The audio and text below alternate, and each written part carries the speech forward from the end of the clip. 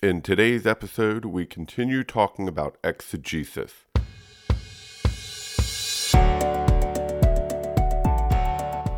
In our churches, we love to use big words. We obfuscate our pedagogy through superfluous grandiloquence, manifesting hubris instead of demureness. See what I mean? Inconceivable. While I might have a speech impediment, I certainly do not want to have a preach impediment. These get in the way of God's message reaching our hearts and minds. Let's dig through those big words and learn something incredible. Thank you for listening to Preach Impediments, made possible by Eden Hollow. Check out what's being written and made available by going to EdenHollow.com. If you stayed tuned, at the end of the episode, we have a special offering for you that you'll want to hear about. So make sure you listen to the end of today's episode. Let's jump right in. Through the years, there's been a push for readers to practice what's called reader response interpretation.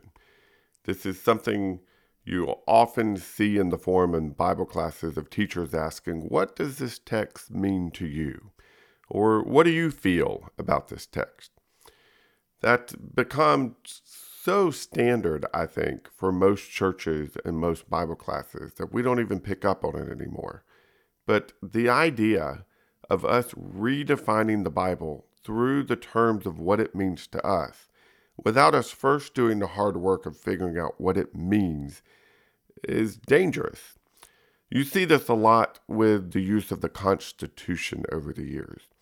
I remember back just a few decades ago, there was a big push, that was a divide between the different political parties about how we should approach the Constitution and what was the right way to make sure that we were understanding the Constitution as it is supposed to be understood. A key term that was often used is that the Constitution is a living document.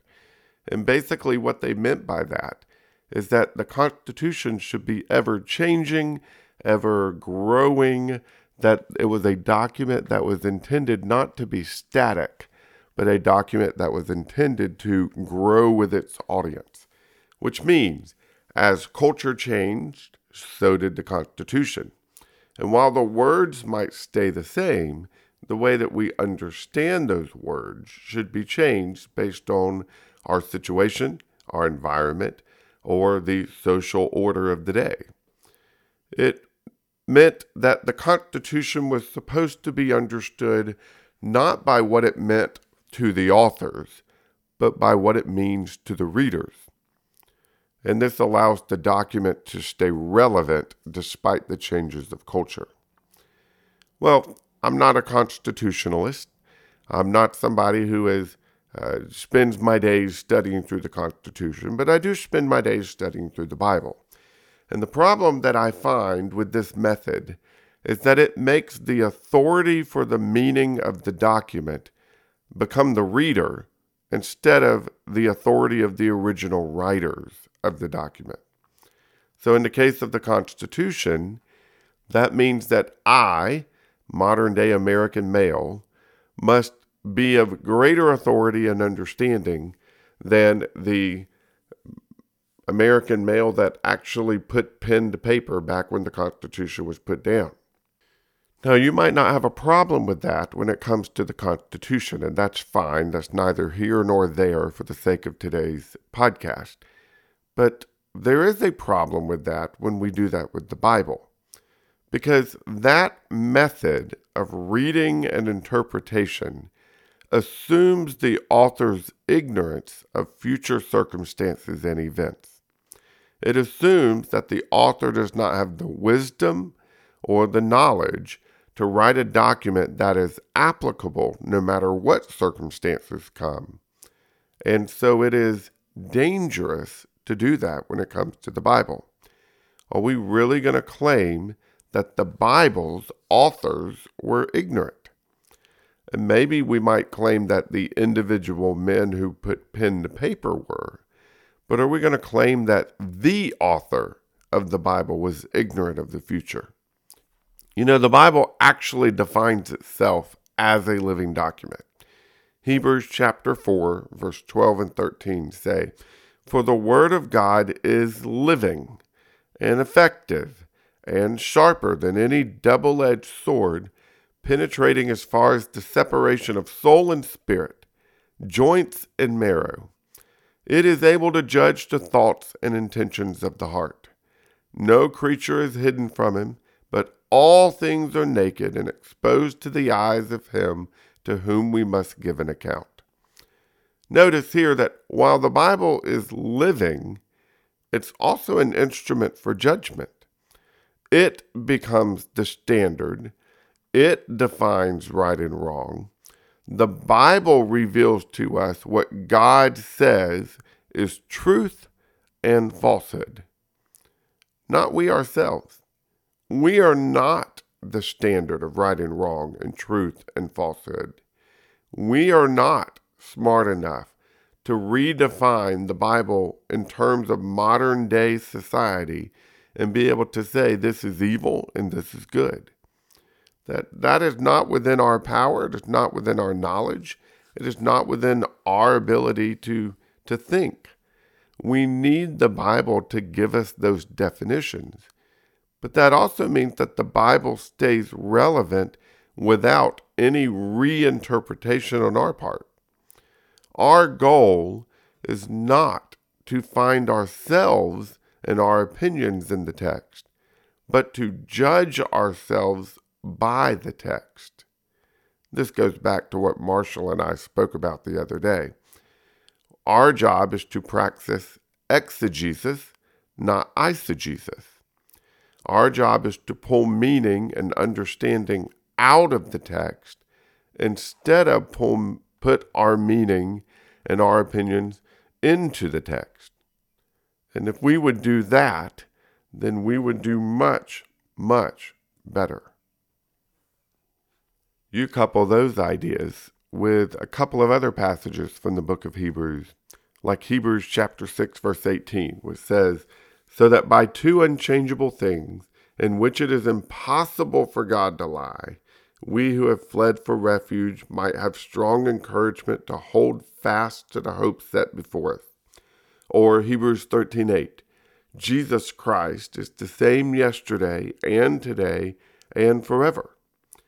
This idea that God is unchanging, that Jesus is the same as he's always been and always will be, that truth, because it comes from God, does not change, well, then you've got a pretty good indication that God's word should be understood in pretty consistent ways.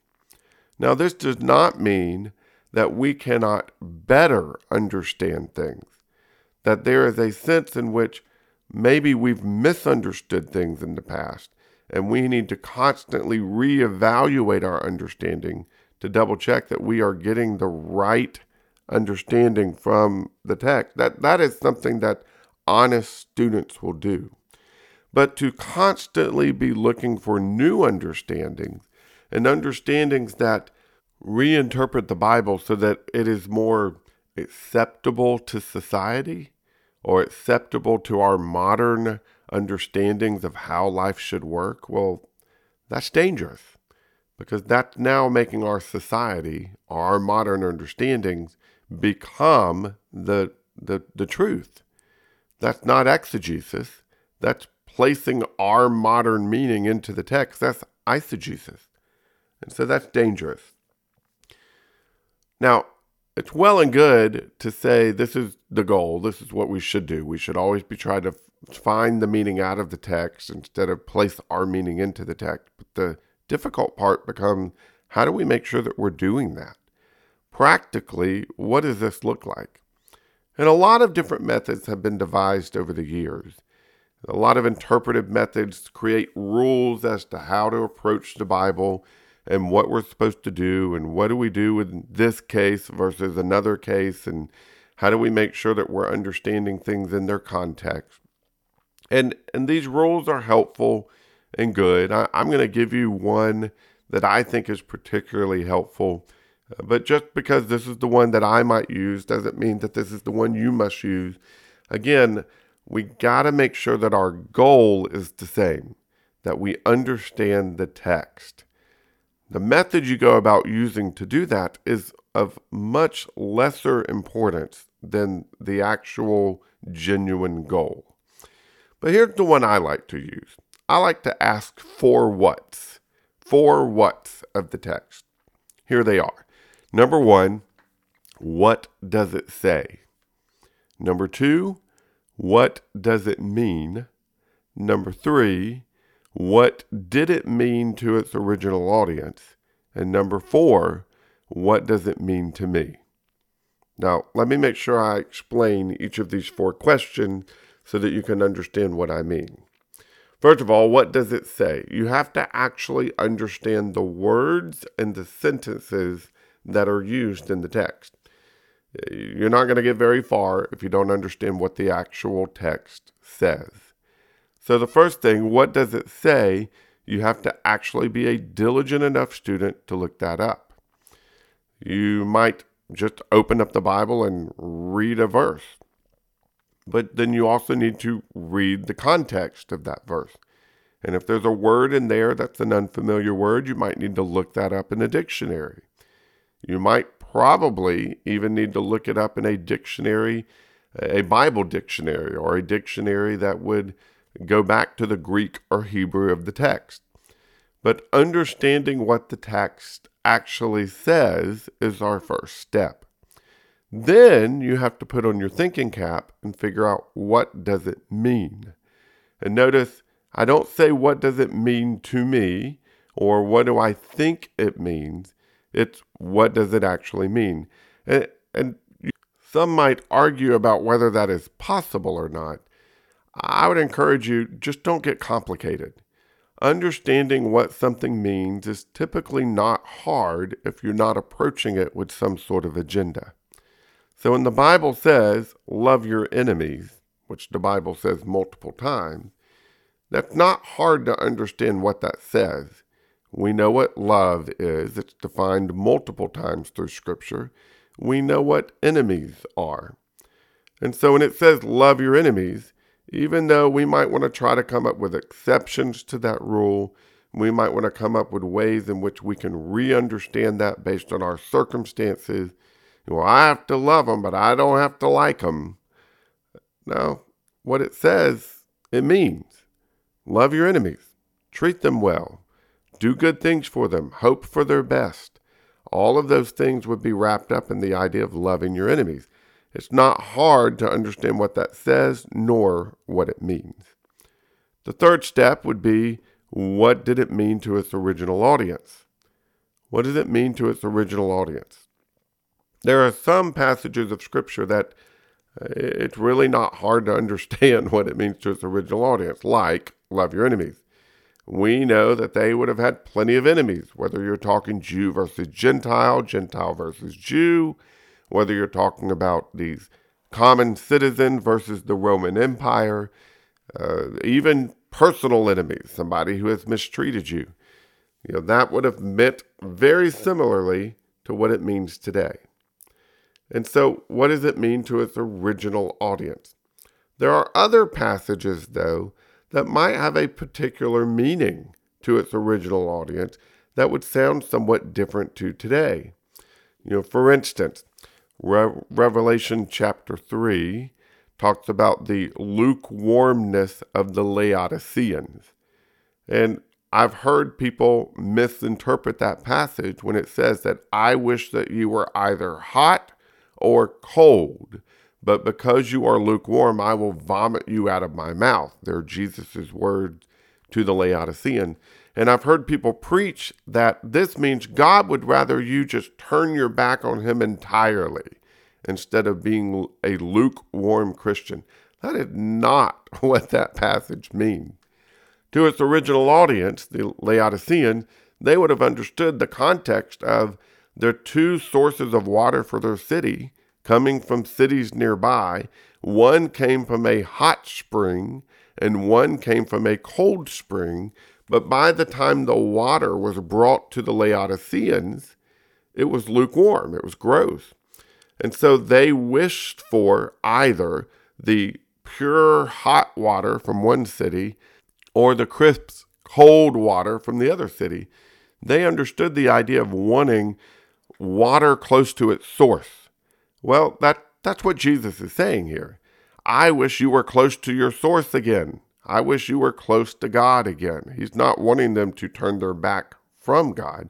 And so again, the original audience would have understood that very easily. I don't know that we always get that removed from that context. So sometimes it is helpful to go back and understand what the text would have meant to its original audience. The last question you've got to ask is, what does it mean to me?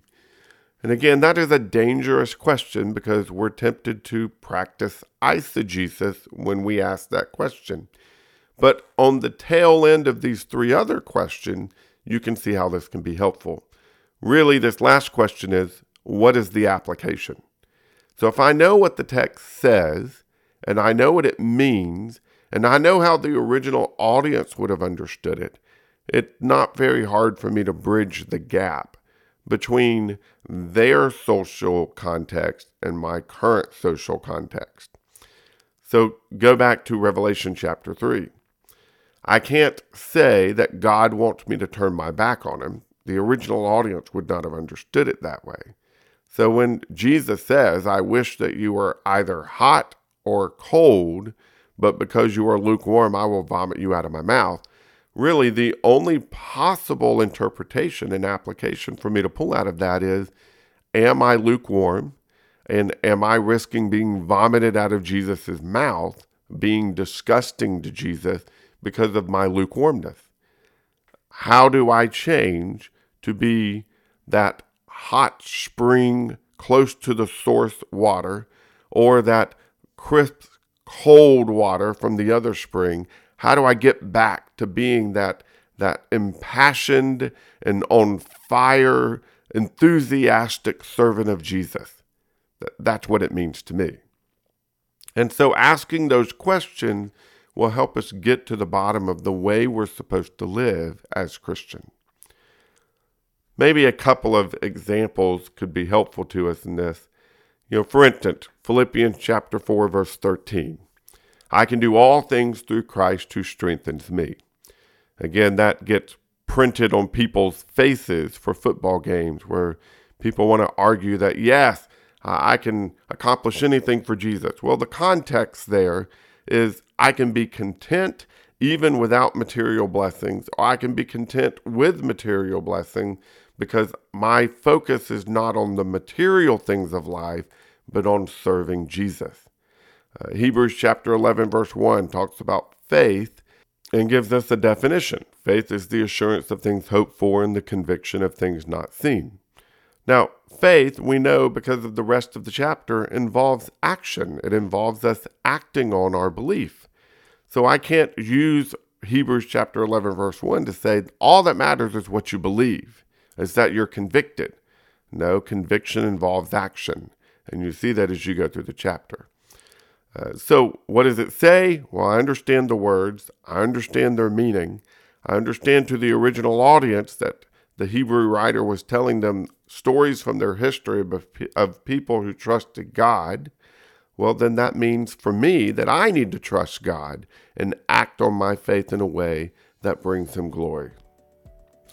You could do this with just about every passage of Scripture, and I encourage you to, because I think it would be very important for us to dig deeply into our faith, dig deeply into the text, and make sure that we're practicing exegesis and not eisegesis.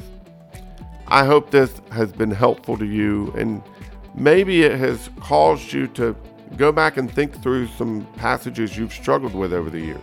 Ask those 4 whats. What does it say? What does it mean? What did it mean to its original audience? And what does it mean to me? Maybe those 4 questions can help you if you're able to truly answer them honestly and with integrity and with a goal of learning what the text says, not what we want it to say.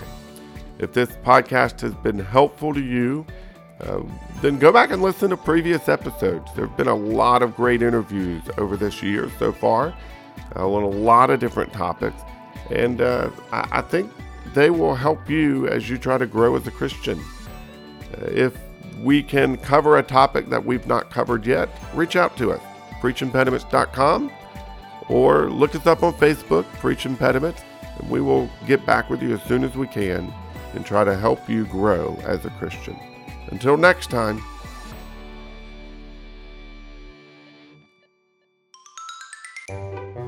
We want to help you grow. And the best way we know to do that is to put good information in your hands and to help you interact with it. In order to do that, we've created the Interactive Supplement.